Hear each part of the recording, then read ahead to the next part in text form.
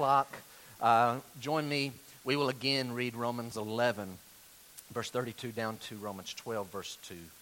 Same text we read last week. Last week we focused on verse 1. This week will be just verse 2. We'll not always be doing one verse at a time. You know that's not been our normal pace. Verse 32. For God has consigned all to disobedience. Real simple. Everybody who's ever lived has sinned except Jesus. All have been consigned by God to disobedience. Why did He allow that? That He may have mercy on all. And again, that is not everyone's going to receive mercy, but He's allowed all to be consigned to disobedience, that He may have mercy on all the ones that He will have mercy on. By God's grace, I'm in that group. If you are too, listen carefully, because the message today, as last week, is for believers. Hopefully, if you're not a believer, it entices you. I think I need to become a believer in Jesus. True.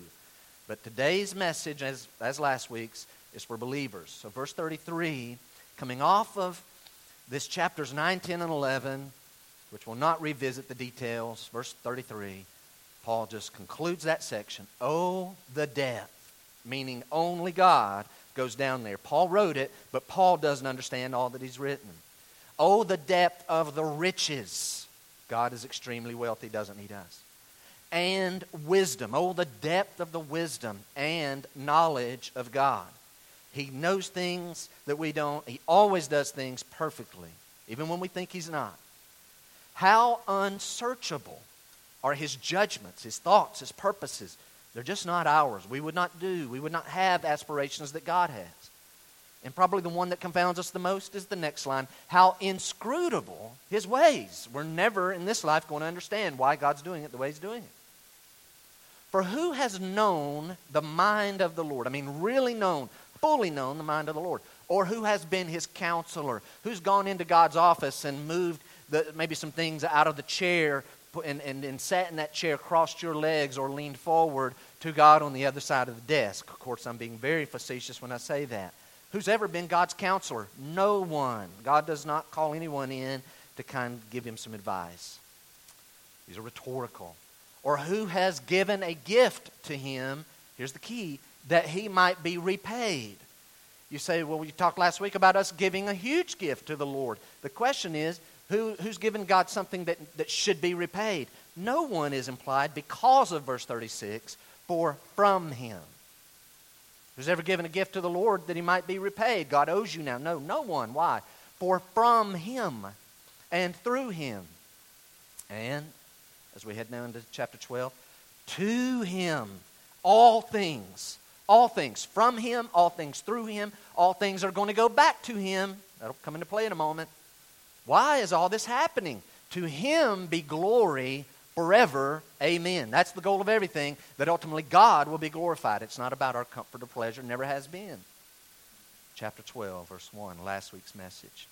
I appeal to you, therefore, based off of chapters 1 through 11, based off of chapters 9 through 11, based off of chapter 11, verse 36, from Him, through Him, and to Him, all things. I appeal to you, therefore, to you this morning, Christian, to you, brothers, which means brothers and sisters, by the mercies of God, because of all the mercies of God. And here's last week's message, really in a nutshell.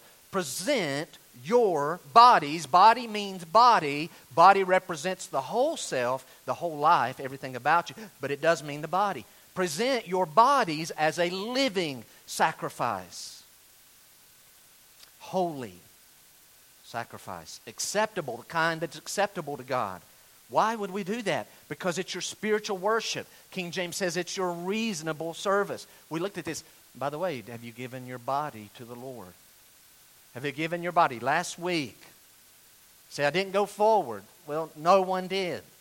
But I had about a dozen people afterwards say, I really thought about, and I've learned a long time ago, I don't gauge success or failure of messages by who comes forward. So I've heard from several of you that inwardly, man, you kind of re-upped or gave your body and your life to the Lord. So I'm asking you this morning, have you given the Lord? This is my body. I'm giving you as a one-time thing. Here's my eyes, my mind. Here's my ears, my mouth, my hands, my feet. I'm giving you these things. God, if you want to use them, I'm initiating this. I know there's a call, but this is not slavery. I'm volunteering my life to you. Now, verse 2. If you've done that, here's part of what it would look like, today's text.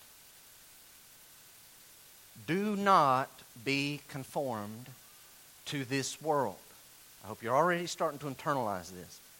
Do not be conformed to this world, but be transformed by the renewal of your mind. Why? So that when you have this renewed mind, here it comes, that by testing you may discern what is the will of God. That's the ultimate purpose, that will fulfill the will of God. You have to have a renewed mind. You have to be transformed. You cannot be conformed to the world. So that you may be able to test, and by testing, discern what is the will of God. Well, what is the will of God? I'll tell you one thing. It's good, the verse says. The will of God is good. Might not always be fun, but it's the right thing. It's the good thing.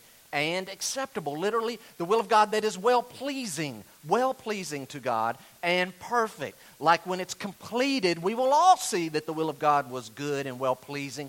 But I believe a person, listen, who has a renewed mind can start seeing, even in this life, how things are good and well-pleasing as it becomes perfected and complete.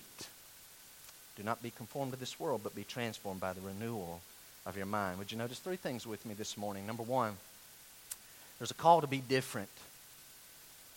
There's definitely a call in verse 2 to be different. I don't know all of your backgrounds. I won't go into mine. If you've been here for a year and a half, you know mine somewhat. I kind of hope your background is not what I'm about to confess to you. I thought about this. I don't have a particular preacher in mind when I say this. But here's what I've noticed. The impressions as I've thought back over my life from the time I was a little boy to literally just very recently, as I've heard most preachers preach on Romans 12:2, be not conformed to this world. This idea of being different. I'm just going to tell you, and this is a very narrow way of doing it, most of the time what I would hear had to do with 2 things. It would have to do with our externals as Christians, or some would take it, and I think they really thought that was the interpretation of the passage, but they would kind of take it and spend most of their time applying Romans 12:2, be not conformed to the world, to church services. Say that again. Spend most of their time, preachers like me, be not conformed, and they would spend most of their time challenging their people on the externals, like literally physical appearance, or church services. Be not conformed to the world, and just hammer away at that for a while. You say, what do you mean like appearance? Guys, no kidding. I've heard things like the color of clothing, spiritualized, patterns of clothing, the material, the fabric, spiritualizing. That, just denim is just not godly. Polyester, 100%, that's godly. And the thing is, as a little kid, I'm like buying this. Okay, I got to not do that, and I got to do. And heights and depths and fit, fabric, color, hair, makeup, jewelry, Romans 12:2. That's what it's about. Don't be like the world. And just long time on those things. Some of you are going like, what in the world have you been listening to? Others of you going, I know exactly what you're talking about. I was in it for all my life. I want us to be different, but I hope we realize that's not everything Paul's hitting at here.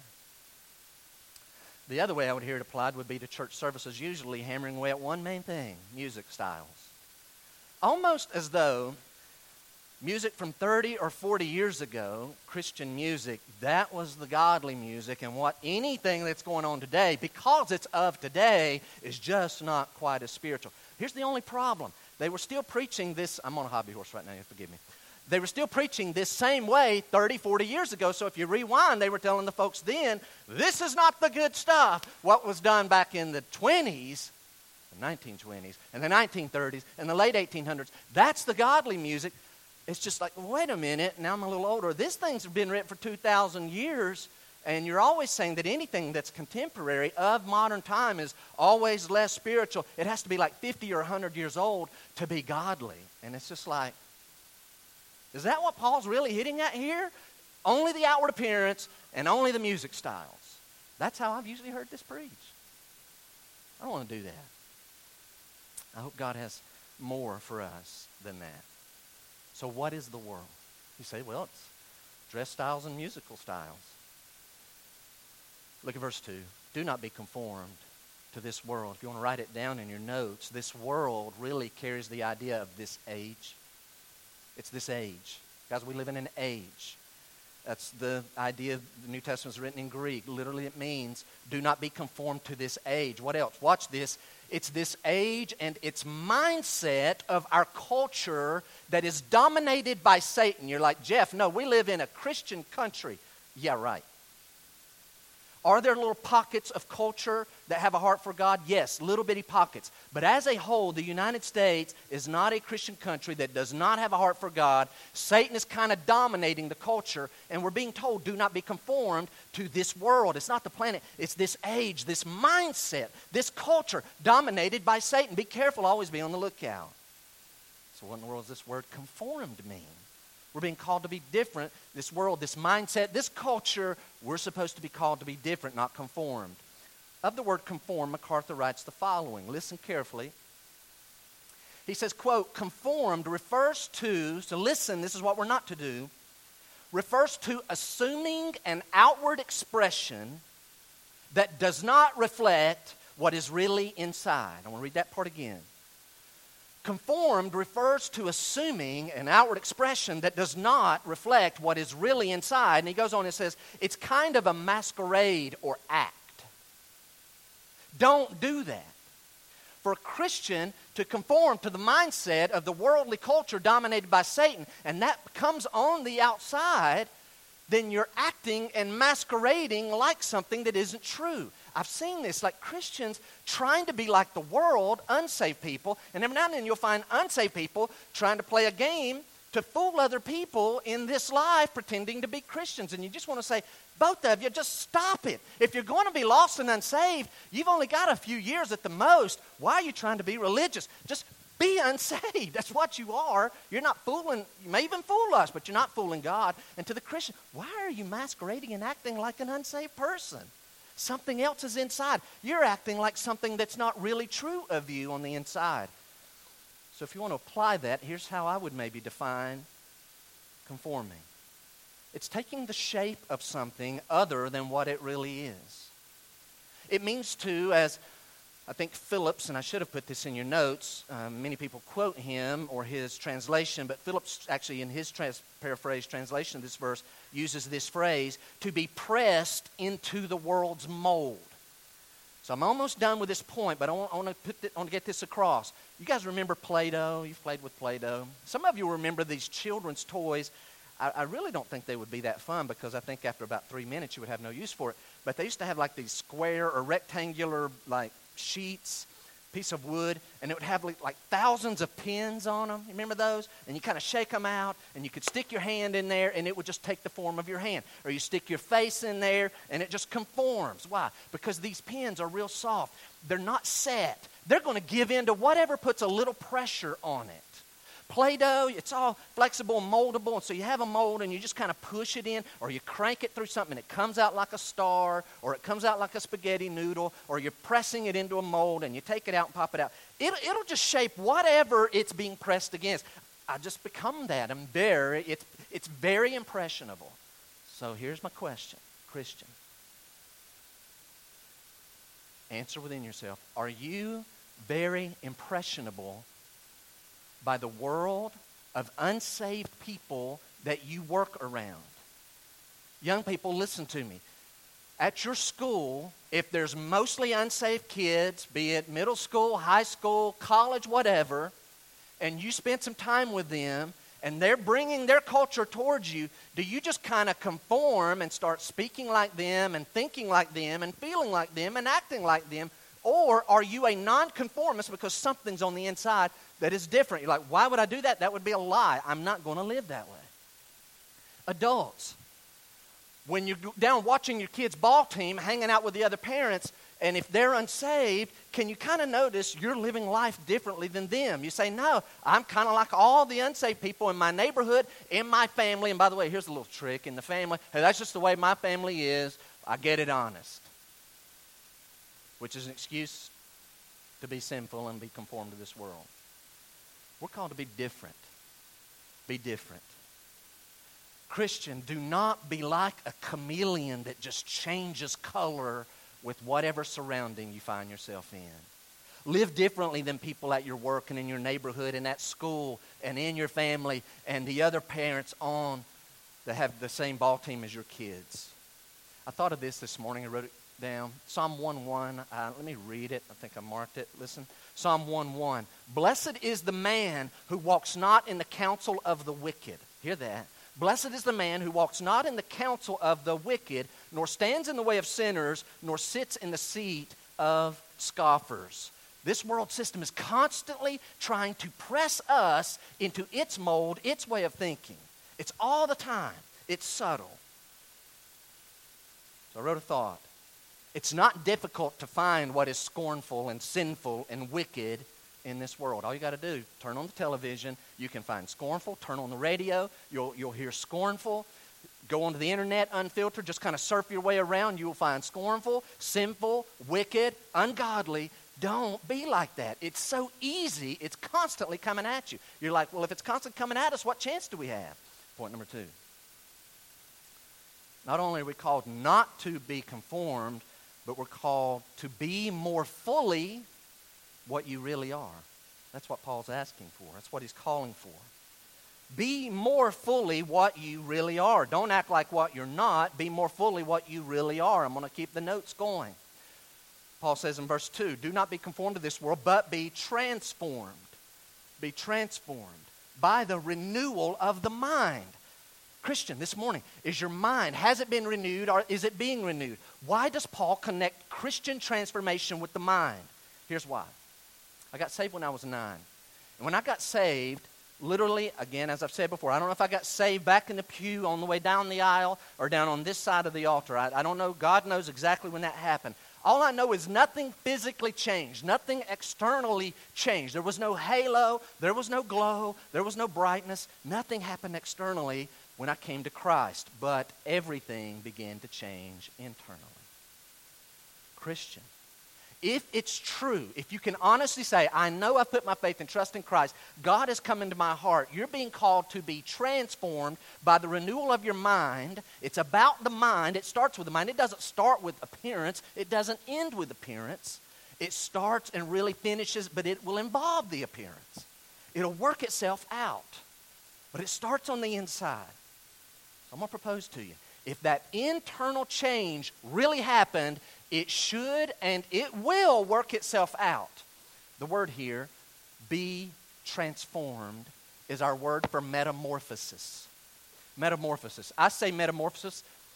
What in creation, what creature do you immediately think of most about metamorphosis? The butterfly. So you have a caterpillar. He's inching along. He looks really gross, has all these legs. He's in the tree, makes a cocoon, stays in there a little while, and all of a sudden, I don't know what you did with the caterpillar, out pops this butterfly.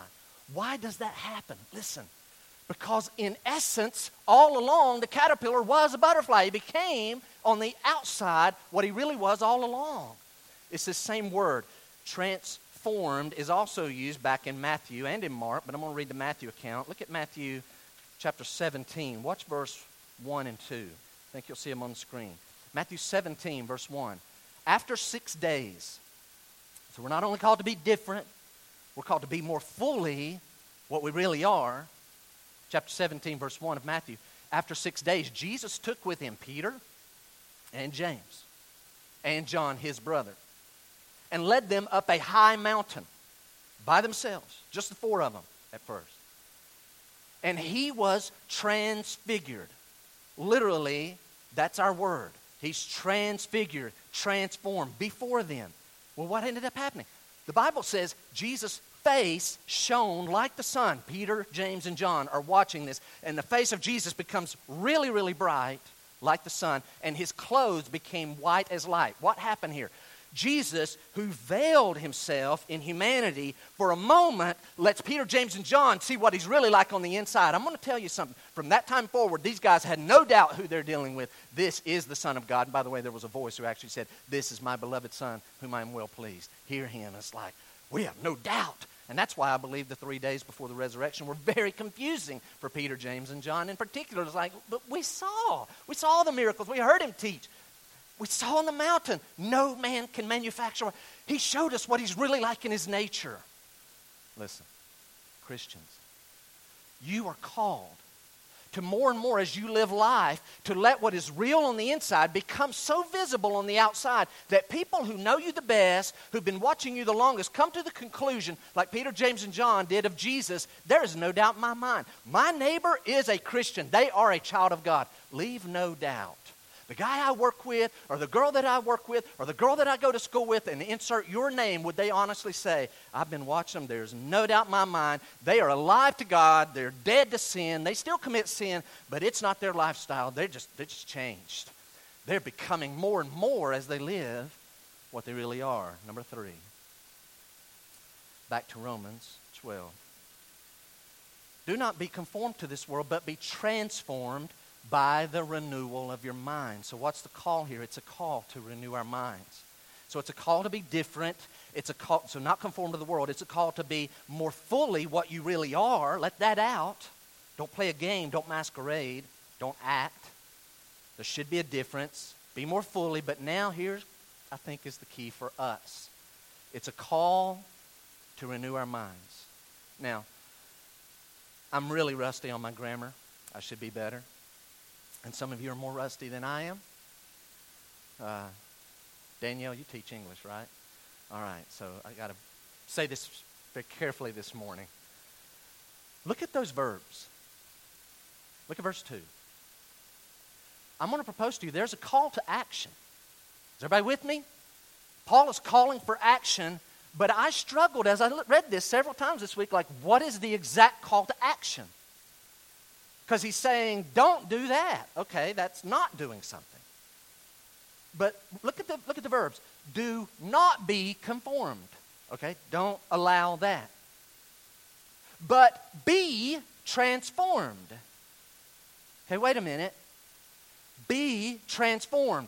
There's an imperative. There is a command. I'm supposed to do something, but be transformed. What can I use here? I'm going to use this right here, right? So I've got a stool. So there's this. The stool is being moved.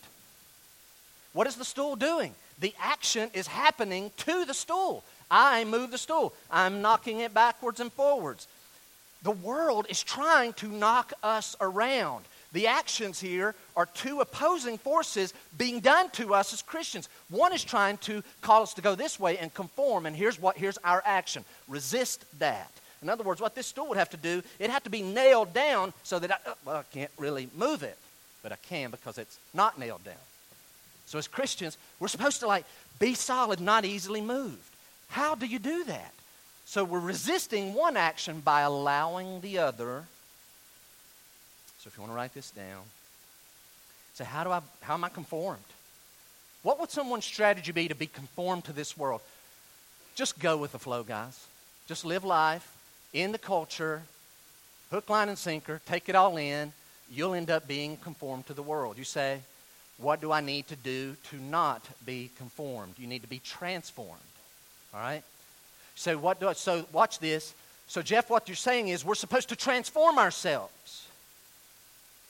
Is that what the passage says? Does it say, be not conformed, but transform yourself? No, it doesn't say that. The passage says, be transformed. The action is being done to you, put on you. I'm receiving the transformation. I'm not doing it. You say, how is that? Write this down. We do not transform ourselves. I'm very comfortable in saying that. God transforms us. How? I'm getting ready to take a little liberty with the text, but I think I'm on safe grounds. God transforms us as we allow His Spirit to renew our mind. So if anything in here, we know we're supposed to be renewing our mind, but really I think it's not allowing that and working with the Holy Spirit, allowing Him to renew our mind. And as our mind is renewed, it's going to work its way out, and we're going to be transformed, which is that, again, metamorphosis. What's inside is going to come out. We're not going to be conformed to them. We're going to be changed.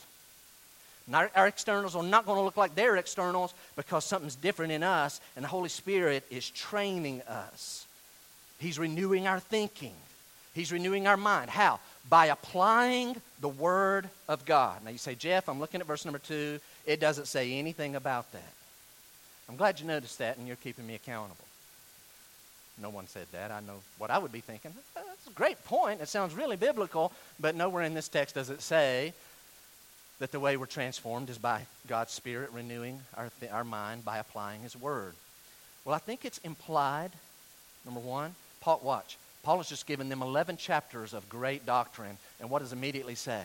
Having heard this, change your thinking to match what you've heard in the Word of God. Paul knows he's writing Scripture. This is not a shock to him. He knows this is the Word of God. God's using him. The Holy Spirit speaking through him. And so what he's saying is, all that I've just written, change your way of thinking to believe that, and it'll come out in your life. But in other places, you have a reference there, so if you would, go to 2 Corinthians. This is the classic passage. Anyone who preaches on this is going to go to this verse because it has our word in it. 2 Corinthians 3, verse 14. And here's what we're going to notice. This renewal of the mind is a process. That's one of the main thoughts. It's a process. It's a process. 2 Corinthians 3, verse 14. We're jumping in the middle of a paragraph, and I really don't have time to explain it all. Let's just say, but their minds were hardened. Who is there? Who's those people? The Israelites. The context, as you should see, I'm not damaging the Scripture, so here I'm going to invite you to go back and read before this, and what you'll see is the context is of the Israelites reading the Old Testament. So Moses receives the law. There was a glory about this. His face shone. He puts a veil over himself, but really maybe to protect them, but also because the glory and the brightness of his face is waning, it's going away. Just like the glory of the law is waning and going away. I'm not blaspheming when I say this. The New Testament is more glorious even than the Old Testament. The Old Testament has glory, and the law has a glory, but its job is to show us we're a sinner. The New Testament is to show us how we're saved in Christ. It's just better. The new is just better than the old. The old, its glory from God is fading, but the new is not fading. It's becoming more and more glorious to those who understand it. So Moses has this veil, verse 14. But their minds were hardened, the Israelites reading and being exposed to the law. For to this day, Paul writes in AD 56, to this day, when they, the Israelites, the Jews, read the Old Covenant, Old Testament, that same veil remains unlifted. Why?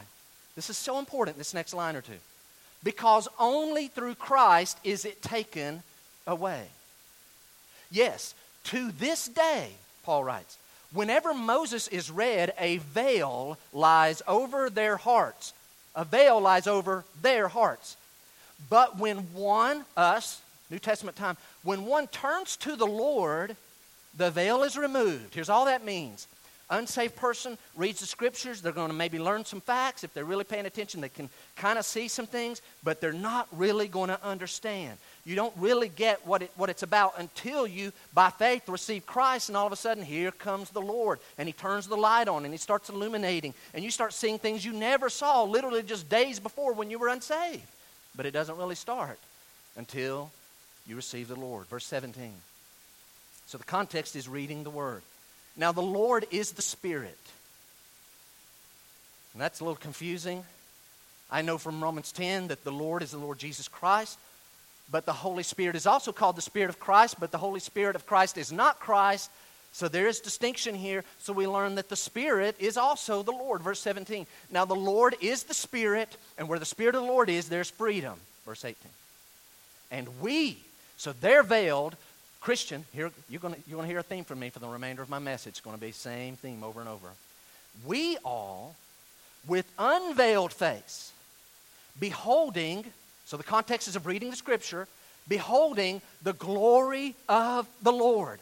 We read the Bible, the veil is lifted. What do we see? We see the glory of the Lord. What happens? Our being, as we see the glory of the Lord, are being transformed into the same image, meaning the glory of God. We're becoming more and more like Christ when the Spirit shines the light on the Scriptures.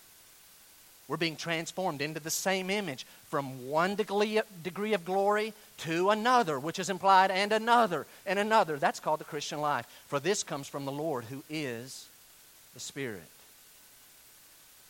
The context here is of reading the Scripture. Some of you like Reese cups. Why? You probably like, well, I like chocolate, and kind of like peanut butter, and I really like the combination of chocolate and peanut butter. It's really good. Okay, somebody figured that out a long time ago. Took two basic things, put it together, and now they're making a bunch of money up there in Hershey, Pennsylvania, right? Because you like that. I want to tell you a far more powerful combination. This is powerful. Simple. You say, I've heard this all my life, Jeff. Listen. It is a powerful combination when a Christian possessed by the Holy Spirit regularly encounters the reading and the hearing of Scripture. That's powerful. A Christian, veils lifted, possessed of the Spirit, if you're filled with the Spirit, man, it's really even more. But a Christian possessed of the Holy Spirit, as all Christians are, comes into contact on a regular basis, reading and hearing the Word of God. That's powerful. It is a process.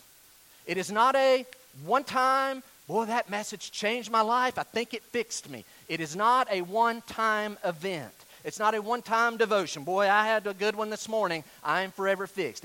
If you just kind of pop in here every now and then, here's some music, check out the latest sermon, you are not going to see much transformation, even if you are a Christian. It won't work that way. What has to happen? It's a process. I grew up, my three best friends growing up, middle school, high school, was names Jonathan, Wesley, and Keith. Of those three guys, probably the one I spent the most time with, I don't even know why, but the one that would come to my house and I'd go to his house was Wesley. And Wesley and I've said this before, we would spend so much time together, he rubbed off on me. I'm assuming I rubbed off on him, but he had an influence on me. I'm scared of heights. This joker, I thought about this yesterday. That joker had me climbing trees and jumping limb to limb because I didn't want to be, the scaredy cat. Wesley, he loves climbing 30, 40 feet, jumping just limb to limb. We could have died. Thankfully, I was much stronger and wiry back then, so if I could just get my hands on the limbs, boy, my palms would be sweaty. I'd be very nervous. But I got to do what Wes is doing. But I don't know what it was. He seemed to always have these like little tics about him. I've used this before. One of his tics he would do these eye twitches, right? He would go through phases. There was a section where he would kind of make his eyes big and back down. He has no idea he's doing it. Just kind of doing that. And then he kind of does this little thing with his neck. It's real subtle, but when you're close, it's not that subtle. It's, just. Almost 1, 2, 1, 2. Just kind of. And then somebody came at our Christian school and preached a message out of James on don't say that you're going to do this or that. What you really should say is if the Lord wills, I will do this or that. And so Wesley, very impressionable himself, he starts implementing all of those things. He starts going around saying, hey, are you going to do this? You're going to do it? Well, Lord willing. Lord willing, Lord willing, Lord willing. Everything was Lord willing, Lord willing. And so one day I'm at home and my mom's like, why do you keep doing that with your eyes and your neck? I'm like, what are you talking about? What do you mean? I don't have these things, but he's influential. We just spend so much time together. What Paul is saying is, if you'll spend time in the Word of God, God is far more influential and impactful than any person. He really will change your life. Where do you do that? The Holy Spirit, who wrote the Word of God, coming in contact with a Christian. It really is powerful. If you want to write it down. The Spirit makes us more like Christ as He uses the Scriptures to transform literally every part of our life. By that I mean, if you spend time in the Word of God with the Holy Spirit, your thinking's going to change, your feelings will change. And eventually, yes, your actions will change. Last week I made a statement. It was in our handout. It's not in there this week. The statement said this: faith is when God makes a promise and we live like He's telling the truth. Faith is when God makes a promise and we live like He's telling the truth. I want to share 2 examples of that personally, okay? This is not designed to be the Jeff day. It's just a text that warrants for me to share some personal illustrations. I've already told you I'm very scared of heights. My palms start sweating, heart starts racing. I just tighten up, just really don't like it. The only reason I went up in the Washington Monument is because all the guys on the senior class were calling me a chicken, so I was very impressionable. I think the next time I go, if I ever do that again, I've already done it. Please, y'all going up, I'm fine. But equally as intimidating to me is, because I'm a natural introvert, is this. Maybe the most fearful thing other than heights, right there with it, is public singing. Public speaking is a fearful thing for me, but God decided to call me to be a preacher. But public singing, that's a whole other level. And the more formal the occasion, the worse it was. And years ago, thankfully, we've not done that, so don't ever ask me to be part of that. But we used to do weddings. I remember one time at a graduation, Deanna and I sang there, quartets, duets, all that. Guys, I'm just telling you, I know me. No one else knew except Deanna. I'd be over here, and we're moments away from getting ready to sing, or if it's a wedding, and we're just kind of tucked behind the piano over there, and the wedding is going up, and it's like, I'm telling you, I can't enjoy anything. I am getting so worked up. My throat's closing in. My palms are sweating. I'm starting to... Deanna's going, calm down. Stop it. Here's the thing, though. You cannot reason with me. And I know anyone would say, there's no reason to be nervous. Everybody's pulling for you. We want you to do well. You could say that. That's not helping me. I'm terrified. I just want this over with. Nothing would work. But one thing I will tell you heavily knocked the edge off. Here it is. God gave me a verse, and it's true. 2 Timothy. I think you'll see the ESV version of it. I memorized it in King James. It goes like this. 2 Timothy 1 verse 7, where Paul tells Timothy, God has not given us the spirit of fear, but of power and of love and of a sound mind, which you see in the ESV is self-control. And literally the only thing I've ever found that would help would be God saying, hey, whoa, what are you doing? You're getting all worked up. If I could remember and rehearse, God has not given us the spirit of fear, timidity.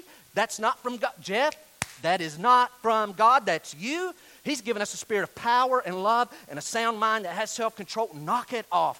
And as I would do that, I'm not kidding, my shoulders would relax. I'm telling you, if you took my blood pressure 1 minute earlier and you took it then, it would be 2 completely different readings. I'm not going to tell you I got up there nerve-free, but the Word of God transformed. You say, no, Jeff, that's mind over matter. No, it's transformation. The other was even more impactful. It was in 2004.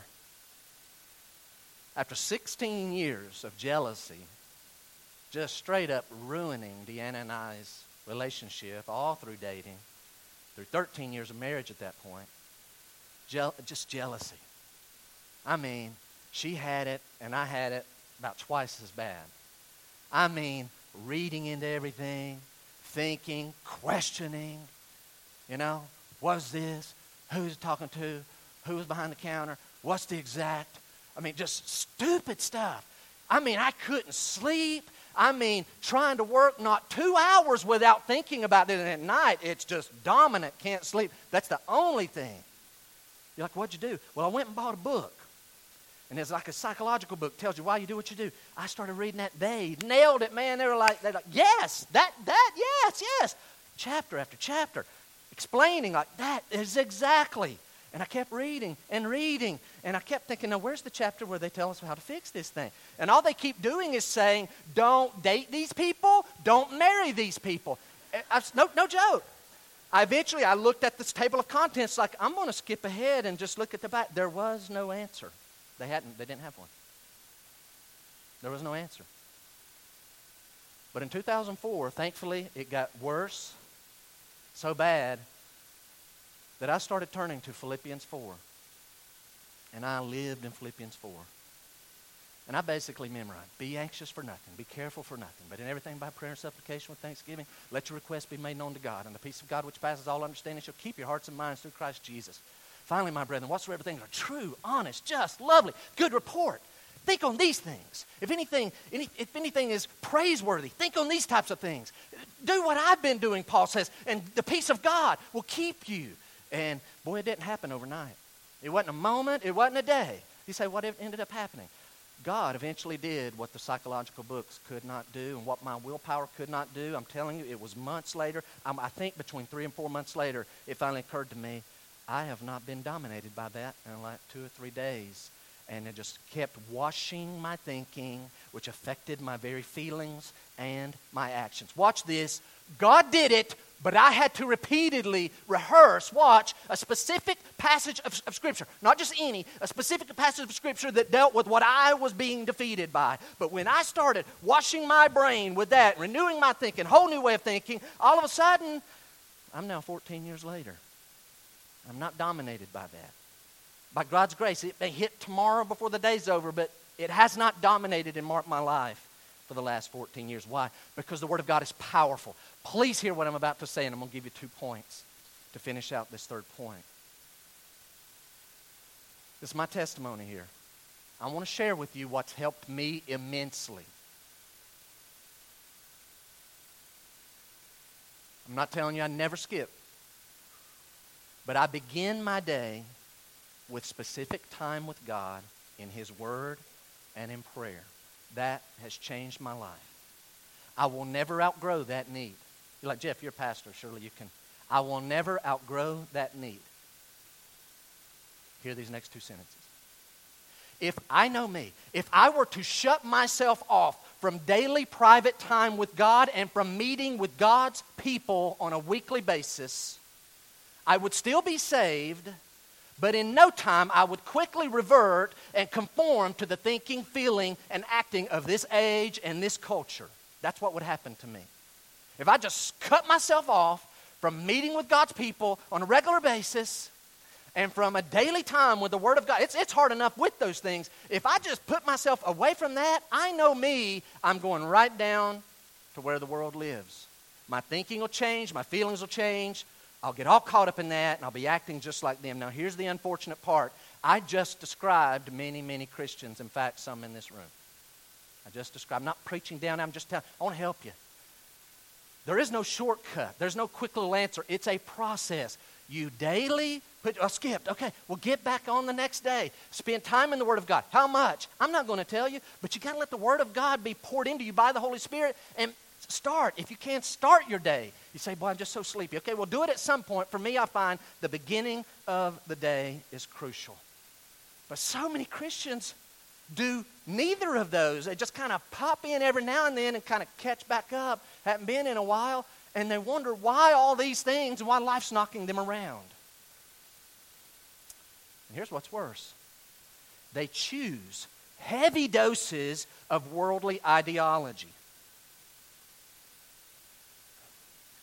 There's not a news channel out there you need to spend too much time watching. None of them. You're like, no, there's that one. None of them. If you watch it all the time, you're going to be so worked up and you're going to run everything through the filter of Fox News instead of the filter of the Word of God. And you're going to think, there's no hope. There is great hope. Be careful. Of the options, anyway, I better not say, but those other options, good luck. But you got to take everything in just a little bit of portion.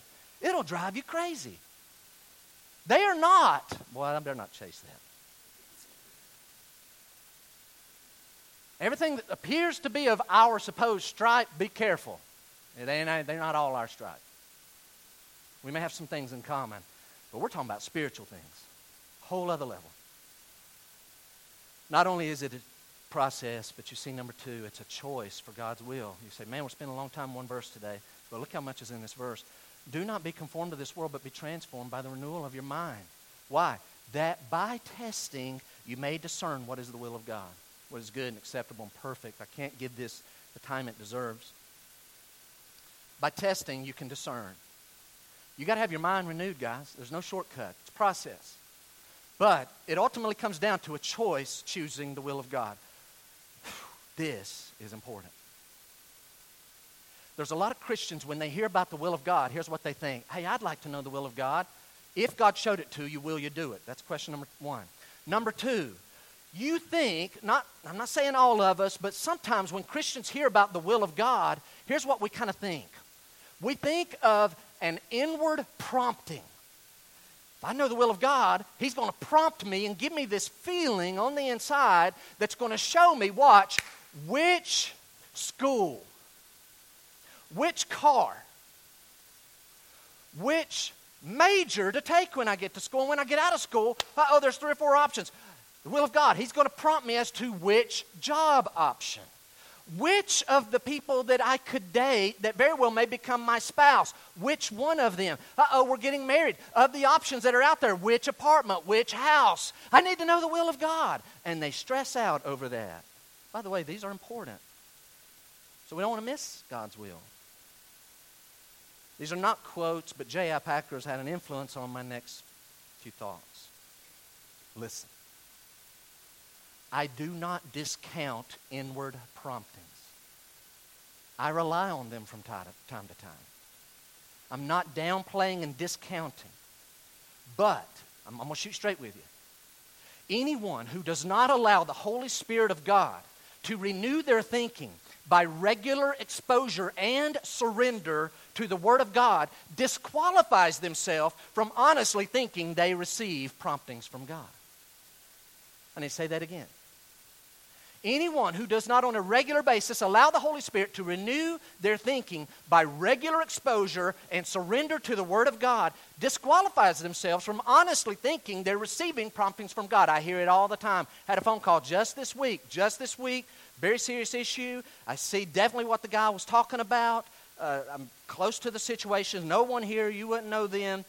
I definitely know what they're talking about. But the more we talked, we were agreeing on this point, but he started talking himself into an action step that is not biblical.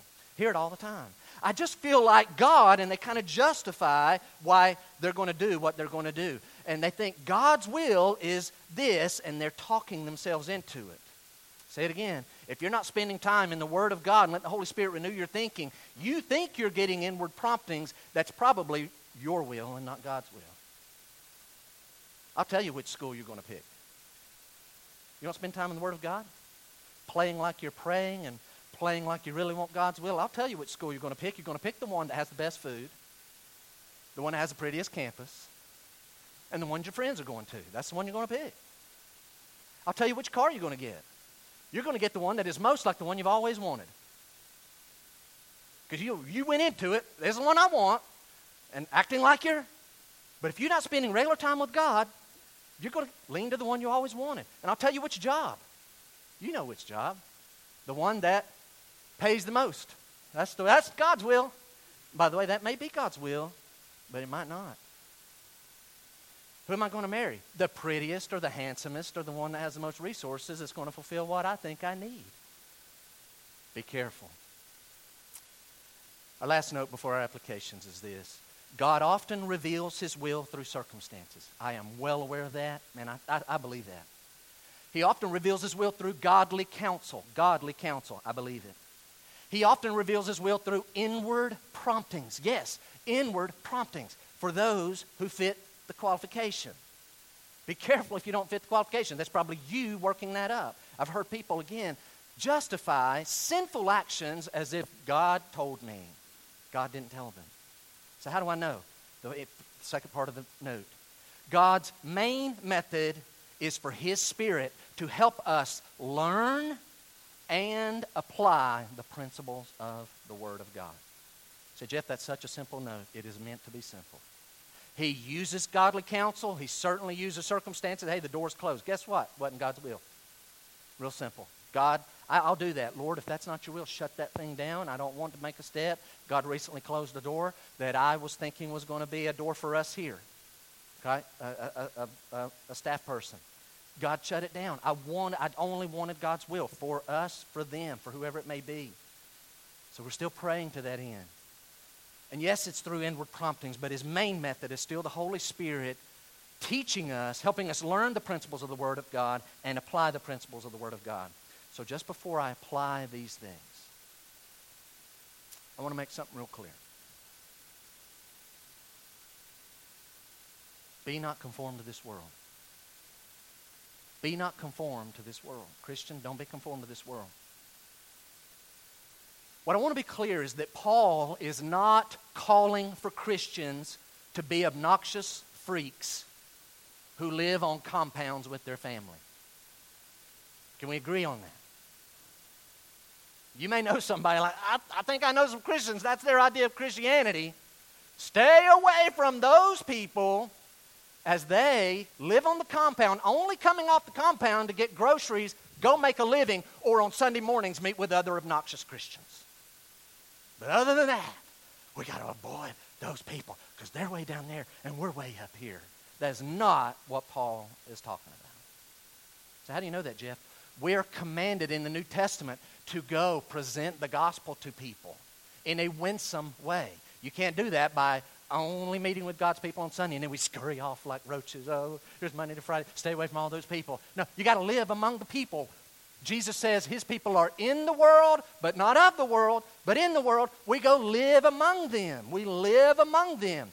And we try to win them and present the gospel. How? Jesus says we're salt, we're light. Salt adds flavor. Salt preserves. Salt makes people thirsty. You understand that? We're salt, we're light. Guys, we're supposed to be on the job and in the neighborhood where honestly the unsaved person thinks, you know what, I don't understand them, but I do kind of like having them here at the company. Seems like we just go better when we have a few of those Christians hanging around. That's a good thing. I don't understand them, but they're good to have in the neighborhood. And they don't have to dominate and take over. They just seem real good, stable neighbors who live peaceably. That's a good thing. I'll tell you one thing. They're not going to want what is freakish, and they're not going to want what they already have. Say, what do they need? Write it down. Christians should live attractively different. Christians should live attractively different. What would that look like? You see 10 bullet points. If you knew how much I edited, and we could literally make this 50 bullet points, and I'm going to go home and I'm going to realize, oh, man, I should have had that one and not that one. It was more important. Can we fly through these? Jeff, what would it look like? Oh, this is where you're going to tell us that we're going to talk different and dress different. And guys, we should talk different than the world. Our standards, yeah, our standards, but that's not where I'm going to hammer. Watch, I'm going to go right here. The renewal of the mind. How will it come out? Write it down. We should be attractively different in how we use our resources.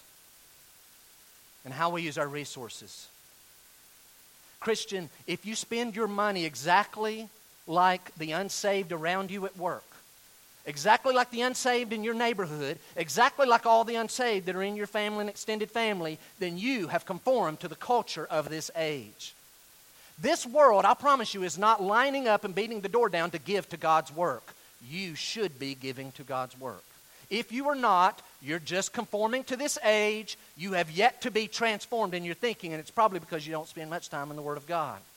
We use our resources differently. Secondly, can't go into it long, we use our time differently. Should be attractively different in how we use our time. Most people in America today are not in God's house with God's people. Thankfully, you are. You should be. But don't just attend. Serve God's people. Number 3. We should be attractively different in how we live with an eternal perspective. Do you live with an eternal perspective? Not just going through this idea of eat, drink, be merry. Tomorrow we die. Let's go all in on this life. We enjoy these. Hey, I read some things. Not a show of hands. Hopefully several of you are still doing the reading that some of us launched into. We read 1 Corinthians 7 on Friday. There was a section in there, and all I could come away with was Paul was saying, man, because the time is short, don't do that, and that, just like everyone else. Live with an eternal perspective. Sorry, I don't have time to develop that thought. Number 4, what would real transformation and non-conforming look like? It would be attractively different in how we approach marriage and our marriages. The idea of marriage. You say, well, we're old fogies in the news. They're telling us every week. And even the laws are now against us and our way of thinking. So they're wrong. God says marriage is a man and a woman. Right? Should have got an amen. That's all right. A man and a woman. And that goes against a lot of what we see and hear in our society. Don't apologize for that. 1 Corinthians 7 the other day, a woman should have her own husband. I know what they do out in Utah, but it's wrong. She don't have her own husband if she's sharing him with 3 or 4 other guys. So that's a bunch of nonsense. So we're going to go the Bible way. We have a different way of thinking about our marriages. Again, phone call the other day. I'm getting out of the marriage because that person over here is doing these things. And I know they are doing that. But here's the Christian way of thinking. We don't just run and bolt. That's what the world does. We got to deal with this and work this out. Why? Because we're in a covenant that's a picture of a permanent relationship between us and the Lord. Number 5, I think it is. I don't have them numbered. We're different in our attitude toward our employees and employers. Some of you are bosses. I hope your attitude isn't this: the help. Resources, tools to advance my cause. You say, how are Christians different? Watch. You feel a responsibility for those people's well-being. In your heart, you're thinking, I'm going to do the best I can. Now, I can't do this so much, but with where we're at right now, I'm going to do the best I can with those people. In a way, their lives come under my umbrella, and boy, a lot of responsibility comes with it. And it also goes the same for employers. So when you're an employee, which most of us would fit in that category. My dad had a little construction company, and now my brother runs a construction company, and I've been on those job sites. I've been on job sites where guys wondering why, where's Russell or where's Charles? As if they have to be on this job site and not the other 4 are out looking at another job site or staying up till midnight running plans and calculating numbers so they can turn in bids. They think, well, they're only working when they're on our job site. Listen, being an employer has a lot that goes with it that we don't know about. So if we're an employee, here's our thought process. I want to do the best I can to glorify you, Lord, and hopefully by that provide a living for my family, and in the process advance the cause and make my boss successful and the company successful. Lord, use me to be a blessing to this man or this woman. Whole different idea than everybody else that's on the job who just wants to complain and gripe about the owners. Next one. We're different in how we act toward the opposite sex. Real simple here. Real simple. People fall into one of 2 categories. If you're a Christian, they're either your brother or your sister in Christ. How do you need to think toward your sister? How do you need to think toward your brother? In a right way. You say, well, this isn't my brother or sister in Christ, so I'm going to look at them as a sexual object. Wrong. They're the mission field. It's not the way we think. That's the way the world thinks. We think differently. Next one. And how we make life's major decisions. We don't just go through life doing what makes sense, what feels good, what everyone else would do. We run things through a filter. What does the Word of God say? We literally bathe it in prayer before just launching out and doing what we want to do. That's different than what the world does. Number 8. Sorry, I'm hitting these so quickly. We're different in how we persevere with joy amid trial and amid injustice. Say, Jeff, have you ever had trials? Yes. Sometimes I handle them better than others. But we don't just fall down, be cast down, stay down. Have you ever had injustice happen to you? Sure. I've had injustice. I'm going to have more injustice. I'm going to commit injustice. We just keep moving on with joy. Almost shocked why we don't have more trial and more injustice. God, you're just so good to us. This next one, I need to take a moment, just a moment. We should be very different in how we view our identity. Very different in how we view our identity. I hope you tune in right here. The people of this world see their identity as mainly being their job or their family status. It goes like this. Who are you? I'm a business owner. I'm a doctor. I'm a pastor. I'm a salesperson. I'm a real estate agent. I'm a consultant, plumber, accountant, secretary, whatever. Or I'm a wife. Or I'm a wife and mother of 2 kids, 3 kids, 4 kids. That's how the world sees their identity. I'm going to throw it out to you. How else are they going to see their identity? That's pretty much it. But that's not how we as Christians see our identity. That is not our truest identity. Christian, if our identity is only drawn from those things, then our sense of significance will fluctuate. And it'll fluctuate in direct proportion to how successful we see those endeavors going or how harmonious those relationships are.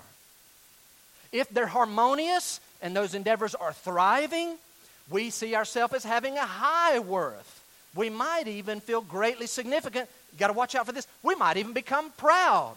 These are my children. This is my job, well respected. I'm a that. And all of a sudden we get off kilter thinking that is our significance. Here's the problem. If those relationships or those endeavors start suffering, all of a sudden we feel insignificant, maybe even depressed. And here's the real one that'll put you in a tailspin. You lose that job, and the kids move out of the house. All of a sudden I have total confusion. I don't know what I am. I don't have that job anymore, and I'm not mom all week. They're out of the house. What happened? Confusion because you had the wrong identity. You say, what is a Christian's identity?